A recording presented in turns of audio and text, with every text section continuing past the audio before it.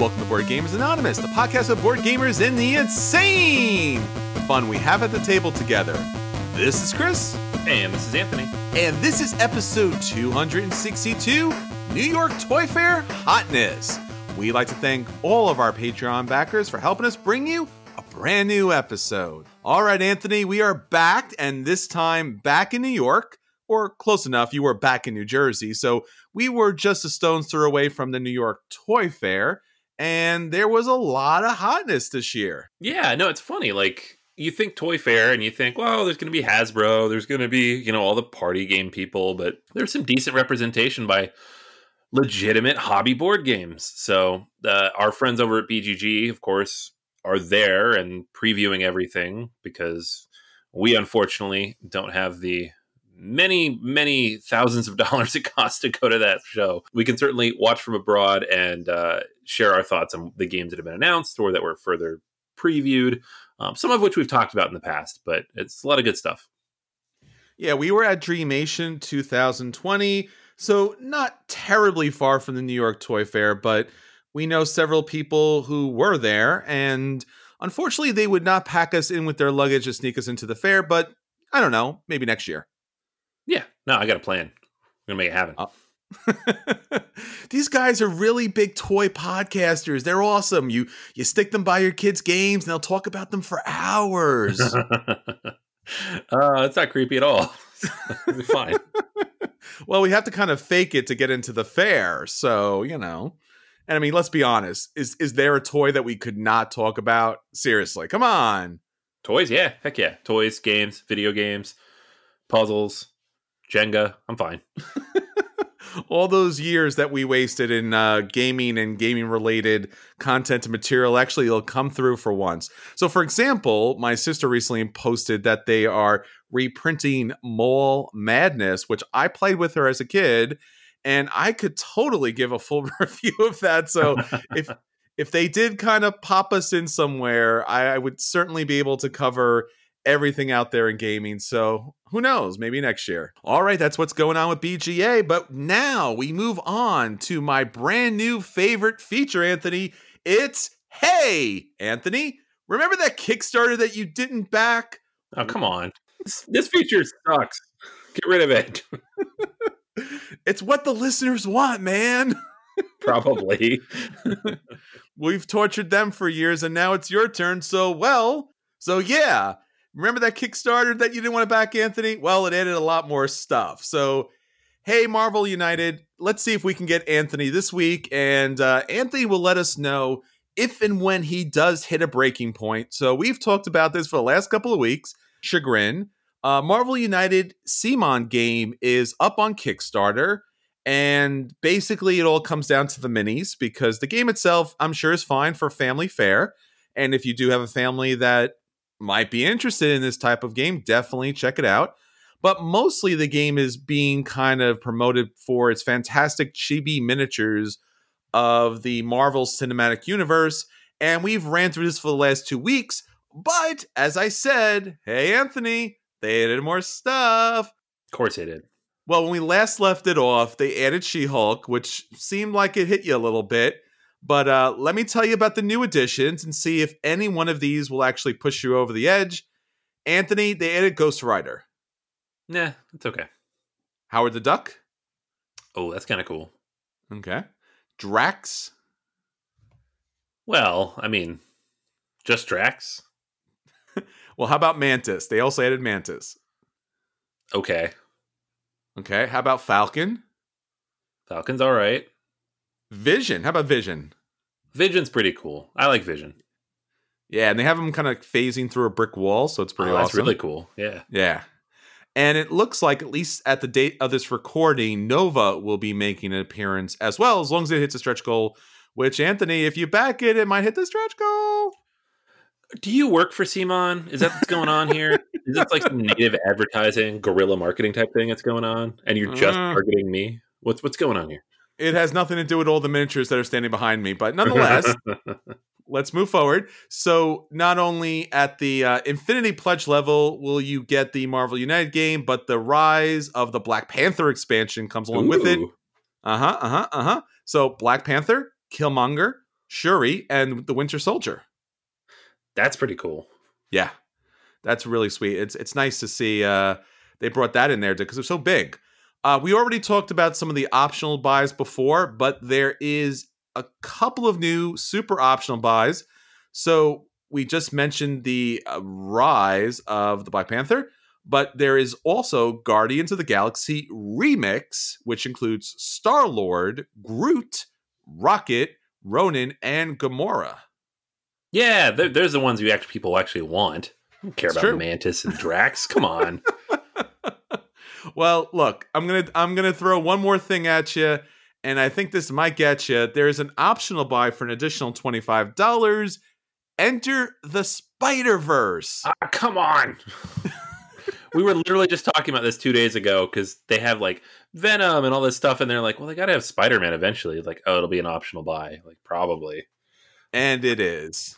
Come So on. for an additional $25, you get Spider-Man, Miles Morales Spider-Man, Ghost Spider, which I believe is Gwen Stacy from the Spider-Verse, Green Goblin, and I think this might be the thing that finally breaks me, Spider-Ham. Oh my gosh. What are they doing? Why? It's so good. All right, so check back next week when we will have our final. Hey, Anthony, guess what they added to Kickstarter? And let's see if Anthony was able to push back the acquisition disorder for Marvel's United from Simon. All right, Anthony, so that's what's going on with your current torture for this week. Let's get on with our own acquisition disorders. What do you have up? All right. Yeah, I have a much less expensive Kickstarter that doesn't have all the miniatures to drive me absolutely insane. Here's the thing. I'm just going back a little bit. If I actually had time to paint and actually did that regularly, I would have already backed this. But I'm trying to remind myself that it never actually happens. I don't paint the things. Stop buying things you're not going to paint. Remind me. Please remind me. Come on, man. Help me out. All right. So in terms of games that I am actually considering backing, again, because it's much less expensive, you pointed this one out to me, actually, is the Ming Voyages and the March of Progress. This is a new kind of dual Kickstarter from Two Tomatoes, and it has a couple of new, what they call them pocket campaign small box games. And essentially, they're just short 30 to 45 minute games that play with one and or two players that kind of just run through some quick, light combat, right? The Ming Voyages looks really cool. It's an asymmetrical game where you're trying to collect different treasures and conquer different things. You play as either the Ming Emperor, trying to capture all the different treasures on the board, or as the invading barbarians who are just, barbarians, doing what barbarians do. There's a solo mode on this one, which looks pretty interesting, and you just kind of go against an AI version of those barbarians. It's kind of has the tiny epic approach of just jamming a whole bunch of stuff into a tiny little box. So it's like 54 cards and a bunch of wooden bits, some dice, all sorts of stuff, right? And it's 18 euros, so $20 or so, pretty good. The second game, which actually looks, despite not having the solo, looks a little bit even more interesting. And I think you said the same thing, and we agree on this. That's the March of Progress. This is a 2-player war game, and it comes with multiple different scenarios, as any good war game does, and covers a variety of different time periods from all the way back to the 30 Years' War through the World War II. So your goal in the game is to kind of control different countries through all these different cards you're going to play out. But it's not that many cards. It's fairly tight, fairly limited in terms of how much goes out. You only have a small number of meeples, a few cubes, and some dice, and you play out these big epic scenarios for all these different wars. It looks cool. I mean, I'm all for the big war games. I love them, and I'm excited to play them, but this is way more accessible than something like a block war game. And so I am seriously considering backing both of these. The Ming Voyages, probably more because it has the solo play, and the March of Progress just because I love the idea of a 30-minute war game that I can play with two people. So it's on Kickstarter now. It's up for another 19 days. It's about I don't know, 95% of the way to its funding goal. So by the time you hear this, it should be funded. But it's, some nice, light, quick wargaming that you could add to your collection. So check it out. The Ming Voyages and the March of Progress. Nice. So not only going to get you to back a ridiculous number of miniatures, but I'm also going to get you to back 2 little tiny miniature games. Yeah, no, this one's easy because it's what, $30 for 2 games. I'm all about that. The stupid Marvel thing, it's up to like $200 at this point. So I don't know about that. Well, they got to fund their movies some way, man. That's all I'm saying. Yeah, no kidding. All right, so a Kickstarter that I'm looking at is called Gladius. Bet on and rig the gladiatorial games, and it has artwork by Cheryl Young. Now, what Gladius is a game that I talked about way back when called Cheaty Mages. Basically, the 2 games do very similar things. In Gladius, you will have some really sweet artwork, and it has something a little different. You're going to be able to pick a specific player power, and that's going to give you a special effect throughout the game. And it's going to come with its own deck of cards, which are pluses and minuses, some which will be hidden, some which will be active when you play them right on the spot. And you are going to play those powers in order to, again, mess with the gladiatorial battles. And based upon what pops out at the beginning, that round, then it's going to judge either attack or luck or defense. And you're going to play your cards. You're going to mess around with what happens. And you're going to bet on who you're going to think comes in first, second, and third. And then after a couple of rounds, that's pretty much it. So if you play Cheaty Mages, which is pretty much this game, but with special player powers, you might enjoy Gladius. And I definitely am going to take a strong look at this. This is something that is not too expensive. It's about $25 US plus shipping. And, it's a nice little filler game. I had Cheaty Mages to the table many times with many different gamers. Everyone seemed to enjoy it. So if you haven't got a chance to pick it up, Gladius will be available until Thursday, March 19th. And definitely check it out. All right, so that's everything for our acquisition disorders. Let's get on to the games that did hit the table this week. Let's talk about our at the tables. And we'll let you know if those games are a buy and you should run out and pick those games up. If those games are a play and you should sit down and play them. If those games are a dodge and you should run as fast as possible, like Anthony wants to do from all the chibi miniatures. Or if those games are a burn and you want to avoid them at all costs. Anthony, what do you have up for us this week? All right. I'm going to talk about Pipeline. This is a not too recent release. I think it came out last summer from Capstone Games, and designer Ryan Courtney has artwork by Ian O'Toole, which you'll recognize, just his kind of very stark pastel colors that he uses. And it is a game about building and building pipelines and refining oil through them to generate the most money. So the game has a lot in common with a lot of other economic type Euros, in which you will do all sorts of different stuff, but at the end of the day, the winner is the one with the most money. It doesn't matter how efficient anything is if it doesn't generate you cash. It's not doing its job. So on your turn in this game, and there will be several different turns over the course of 3 different years. Each year is successively shorter, so it goes from 8 to 6 to 4 rounds in each of those years.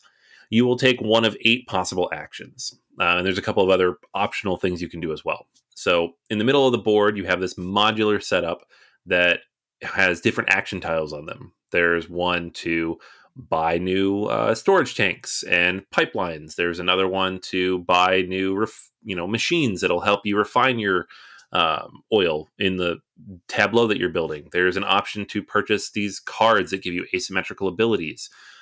There are ways to buy different types of oil, get contracts, fulfill different possible orders that are available to you.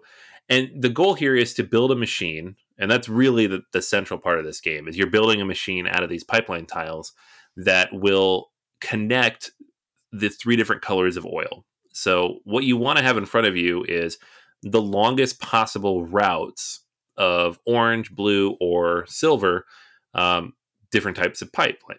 And these will take oil that is crude and basic and unrefined and upgrade it to low, medium, and high quality oil. The actual length of pipe you need to do that is variable from game to game. There's those little tiles you put out, so it's anywhere between 4 and 7. So you might only need a length of 4 to increase at one level. You might need up to a level of 7. It depends on which tiles come out. You'll also pick up contracts. The cool thing about the contracts, or not so cool, depending on how you play it, is that once you take one, you have to fulfill it every round for the rest of the game. You can defer it for a round, but if you don't defer it and you take it and don't fulfill it, you're going to take a penalty cube, and the penalty cubes become worth more and more negative money. So basically, once you get over 5 penalty cubes, you're losing hundreds of dollars at the end of the game. You've probably lost the game at that point. The markets are open in 3 different locations. So there's refined market 1, 2, and 3. Each of these corresponds to a different action that you might take. There's also a crude market, and you can buy crude from any of those 4 markets, but you can only sell into refined market 1, 2, or 3, depending on which oil you want to sell. But ultimately, what you want to do is build an engine that can refine oil very efficiently, ideally with some kind of machine on there to do it automatically at the end of your turn, and push oil up as quickly as possible on your personal player board. And this will make the oil, A, worth a lot more money, but B, kind of steamroll and self-fulfill itself to the point where you can fill contracts and orders and sell it back to the market and generate way more cash than your opponents. More or less the bulk of the game. There's these government tiles in the middle of the board, and when you look at the board, that's all you really see is all the tiles in the middle, but that's just one small piece. It's an option for you to take to pull different tiles off the board and help build out your tableau. But ultimately, it's about buying and selling those little cubes. And if you do that efficiently, you'll do well. If you do that inefficiently, you'll have a very bad game. So this game ended up reminding me in some ways, and this is not the perfect comparison, but like the feeling it gave me in some ways was like a Splotter game, where if you make poor decisions early and don't build a solid tableau, you could score very, very few points at the end of the game, and generate very little money.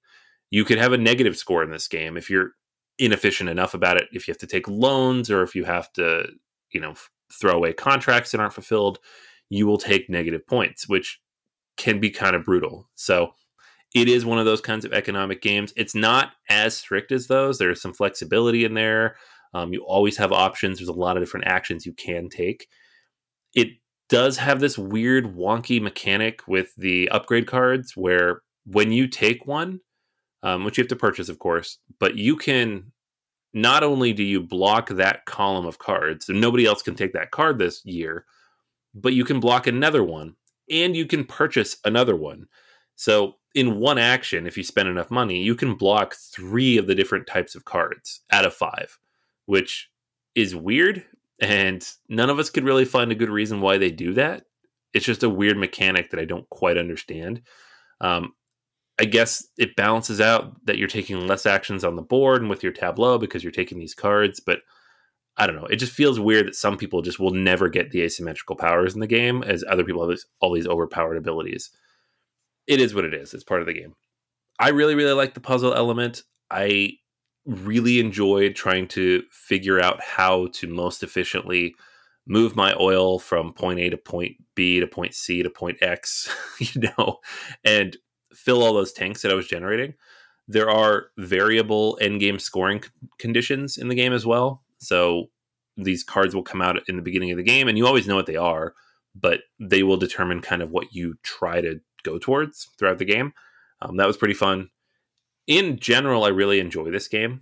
Full disclosure, this one's part of my 10x10 for the year, and we've played once as part of the 10x10, which is kind of like a rules refresh for everybody. But I will be playing this 9 more times in the next 10 months. So I'll probably kind of touch back on it in the months to come and tell you how we're doing and kind of what we're discovering and what works and doesn't work about the game. But my initial impressions are very strong play. I can't quite give it a buy just yet, just because that card mechanic's a little weird. I don't know why it's like that. And the game itself can be a little rough in terms of fully understanding what you're trying to accomplish and doing it in an efficient way. Again, it's possible to start the game and just completely mess it up and not score really much of anything throughout, which a lot of games have. and it's never very much fun. So I don't personally mind it too much, but it just makes it a hard recommendation for me. I do like to keep that in mind when considering these things. So Pipeline's very strong play. I like it a lot. I do own a copy. I'm happy I do. And I'll come back to this in the months to come and let you know how that opinion kind of evolves as we play through it. I unfortunately have not gotten a chance to play this.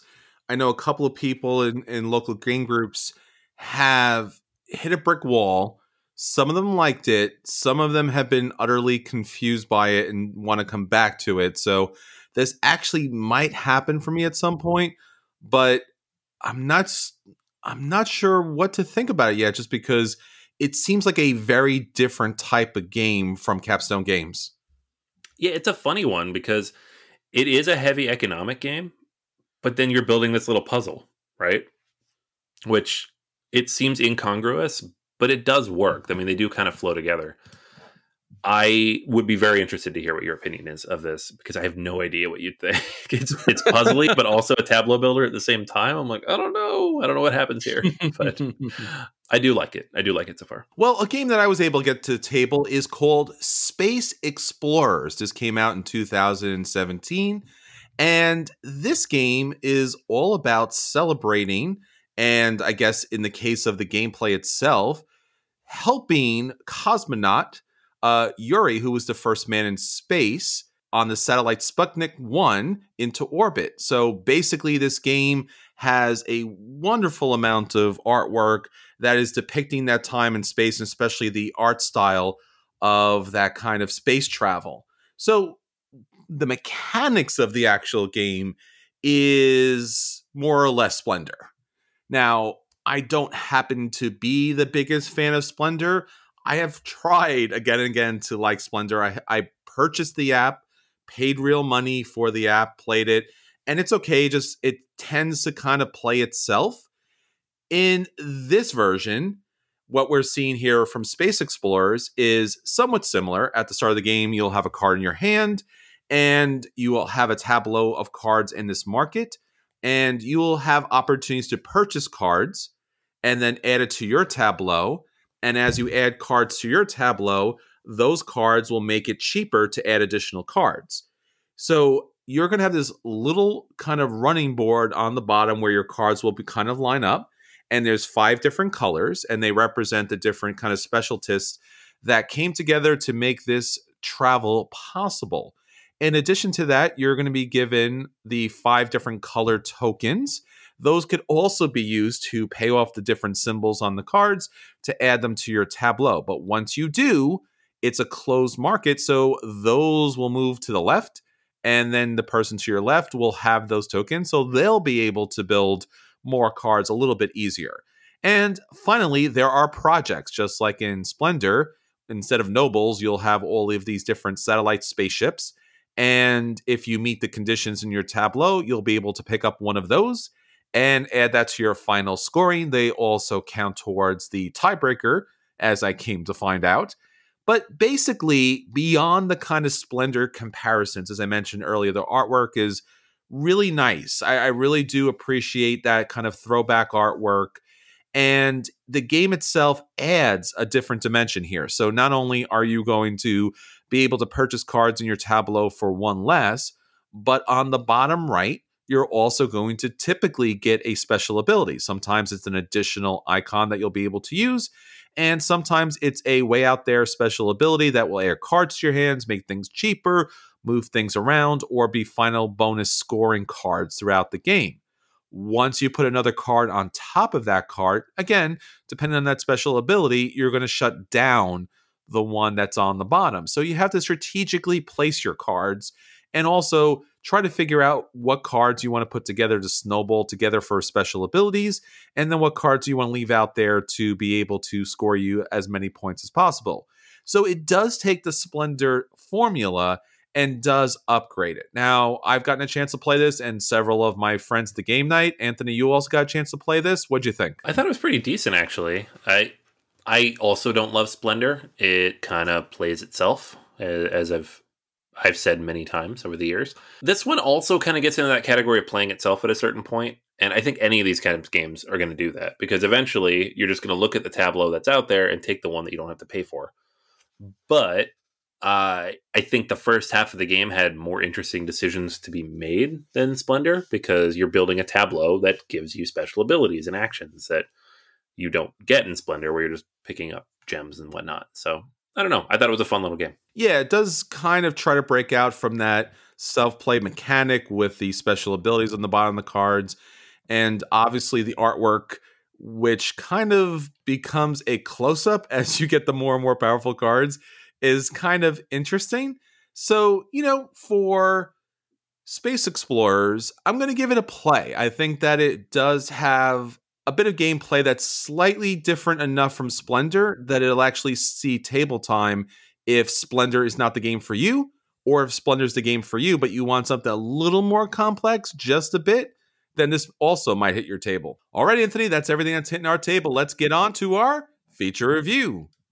So for our feature review this week, we are talking about the New York Toy Fair 2020 Hotness, the best games, the hottest games, the games that really burned up that show, and the games that will hopefully hit your table soon. So, Anthony, what do you have for us? Yeah, we thought this would be cool to do, partially because the New York Toy Fair just happened. Wait, hold a second. Is it cool to do or is it hot? Which is it, man? You got to pick a lane here. No, because cool means hot. Come on, man. It's a 90s thing. Just okay. Go with it. Like bad is good? Is that what you're trying to say? Exactly. Nothing means what it means. Just go with it. Okay. So the BGG Hotness right now is a whole lot of Kickstarters. There's nothing much interesting in there that we haven't already talked about. But the Toy Fair did just happen. And while a lot of games on that list were things that you'll find on your local Target shelf in the months to come, some of them are very interesting. Some of them I feel like we should point out because they don't get the same kind of coverage that other conventions do. And there are a few gems in there I feel like people might overlook in terms of information. So first on the list is the first and finally getting out there expansion for Targi. This has existed for a little while. I don't think it was ever printed in the US. I think that was kind of the holding point. A lot of people never got a chance to play this from Andreas Steger, but Targi is one of those 2-player games that everybody comes back to, and now the expansion's finally officially going to be available from Cosmos. So that was highlighted there, and it was actually the top of the Hotness list because I think a lot of people are very excited to finally get to play that. Another one that I mentioned previously a few weeks ago, actually, and that Chris, you and I got a chance to play just a couple days ago, is The Crew, The Quest for Planet 9. So the version we played was in German, but there's no text on the cards, so who knows, right? This one is coming out from Cosmos sometime this year in English, and I'm super excited. What did you think of this one? I thought it was an interesting take on trick-taking, and honestly, for me, anytime anything goes up into space, I'm on board. Yeah, it's a cool one. So I'm looking forward to it. I think the mission-based cooperative trick-taking thing is... there's nothing like mind-blowingly new in there, but it's still new and it does everything very well. So I think it'll do quite well when it releases. Another one from Cosmos that I think will do quite well is Andor Jr. And this is one of those ones that I can't remember if I saw that it would be on at Target or if I just think that it should be at Target, but it seems like a Target game. And it is a reimplementation of Legends of Andor, which is one of my favorite all-time adventure games because of its puzzly take on the genre, done for a younger audience. So age 7 and up, much shorter, like 30 to 45 minutes, but it still has your warriors and your mages and your rangers and all the cool fantasy tropes that you're used to. My son is going to love this. So I'm excited to pick it up when it finally comes out. We have Azul Crystal Mosaic. We talked about this a little bit previously. It's not a new game, but it's an overlay for the original Azul that makes it easier to keep everything in place. So almost purely a aesthetic upgrade, but I'm excited because I hope they release it for the other 2 versions of the game. I don't really play the original Azul anymore, but I would gladly buy this for the 2nd and 3rd games in the series. We have Gollum, which is coming from 3 designers who I absolutely love. Flaminia Brasini, Virginio Gili, and Simone Luciani via Cranio Creations. This is one of those games that it just seemed weird that they had it at the Toy Fair, but Cranio was at the Toy Fair, so of course, they're going to bring all their stuff, right? It's an engine building game, and it is from the trio of designers behind Grand Austria Hotel, and it is based on the legend of the Golem in Prague from like the 16th century, I think. It's just such a cool idea that I don't know exactly how the game's going to play out. There's a lot of information about it if you want to learn more about it, but generally what you'll be doing is working to activate the Golem and take different bonuses in the city, obtaining clay to create new golems and grow your own, get artifacts that'll help you generate coins and buy gold, perform different spells by obtaining different types of mana, and the performing of additional actions by spending different kinds of the resources that you've picked up. So it seems like a decent Euro, and with just a unique, interesting theme placed on top of it. So I'm interested to see how it plays out, and hopefully it's a lot of fun. Bees. This is the new game from Next Move Games. And those are, if that sounds familiar, it's because that is the imprint with Plan B that does Azul and did Reef and other similar games. This is a first-time designer, I believe. He doesn't have anything credited on BGG, but it looks very pretty. Like design-wise, it's nice to look at. You have bees kind of moving around, securing nectar for the hive, trying to avoid other bees. It is obviously an abstract strategy game because it is from an abstract strategy company, but I love abstract strategy games, so this is definitely one I'm going to keep an eye on. That'll probably come out this summer sometime. We have SpyCon, which is a storytelling detective party game where you split up into different teams and take turns being the spy. So the spy's goal in this is to make the other team guess which costume they're wearing in a way that the opposing team wouldn't understand. So you have to be kind of clever about the different language you use. This one comes from Hobby World and designer Alexander Ushan, who previously designed Spyfall, of course, and Spyfall 2. So it's going to be kind of in that realm of games. Sidereal Confluence is getting a second edition, and that doesn't seem like much, but Sidereal Confluence is one of those games that came and just completely flew under the radar. Part of that is that it is a big, long game for 4 to 9 players, which is a crazy player count, that can take many hours to play, and it's purely about negotiating and trading resources with each other. So a very specific type of game for a very specific group of people, but also the components were really bad and it was kind of ugly. So that didn't help. The second edition promises to improve on a lot of those things. It's still from WizKids, so I guess we'll see how they do, but it can't be much worse than that first edition, which I've seen, and it's not pretty to look at. Namiji, we've talked about before. This is the sequel to Tokaido from Antoine Bauza. It's more about fishing than walking the Tokaido road. I liked it a lot. I know there's been some mixed feelings about it because it is just kind of Tokaido reskinned, but I do feel like it adds some interesting new mechanics. So excited to see this one when it comes out. Enigma from Crowd Games and Sergei Prichula. This is a bluffing and deduction game about cracking the Enigma code and kind of the famous work of the British code crackers during World War II as part of their efforts in bringing down the Nazis.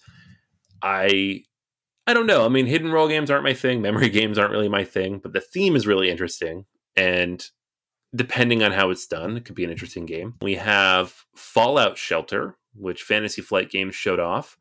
So this is the second Fallout game they're releasing, and it is based on not the Fallout series of games, but the mobile game that Bethesda made called Fallout Shelter, in which you're just kind of managing your little people in a big old kind of constantly moving shelter of your own. Honestly, I wasn't super intrigued by this when they first announced it, but it does have some interesting worker placement mechanics mixed in. And while it doesn't look like it's the heaviest game in the world, it could be a little meatier than what we saw in the Fallout board game, which I was thoroughly unimpressed with, despite really liking the theme behind it. So I will keep my eye on this, because if it's better than that, it might be worth checking out. We also have a whole bunch of new exit games. We all know what the exit games are, but I think there's 5 or 6 new ones that were announced or shown at least at the show. Four Gardens was shown by Korea Board Games, which is just a beautiful looking game with a 4-story pagoda in the middle of the table that kind of represents kind of the core mechanics of the game there. It is just beautiful pastel artwork on the cover. And mechanically, it doesn't look like the most complicated or heaviest game in the world, but production wise, there's just a lot of cool stuff going on there. So I'd like to see what they do with that. I mentioned War of the Ring, Kings of Middle Earth last week. They were showing it off, and it's kind of early form. So I was very much clicking through every single photo I could find of that to see what all the miniatures are. Zen Garden from Mike Giorgio and published by Queen Games is a new kind of light to medium weight game from Queen Games, which will almost certainly be on Kickstarter at some point, because that's what they do. But it is, again, another very pretty game about building out this garden and trying to help the emperor relax. And I don't know. Queen Games are very hit and miss with me, but this one does look interesting.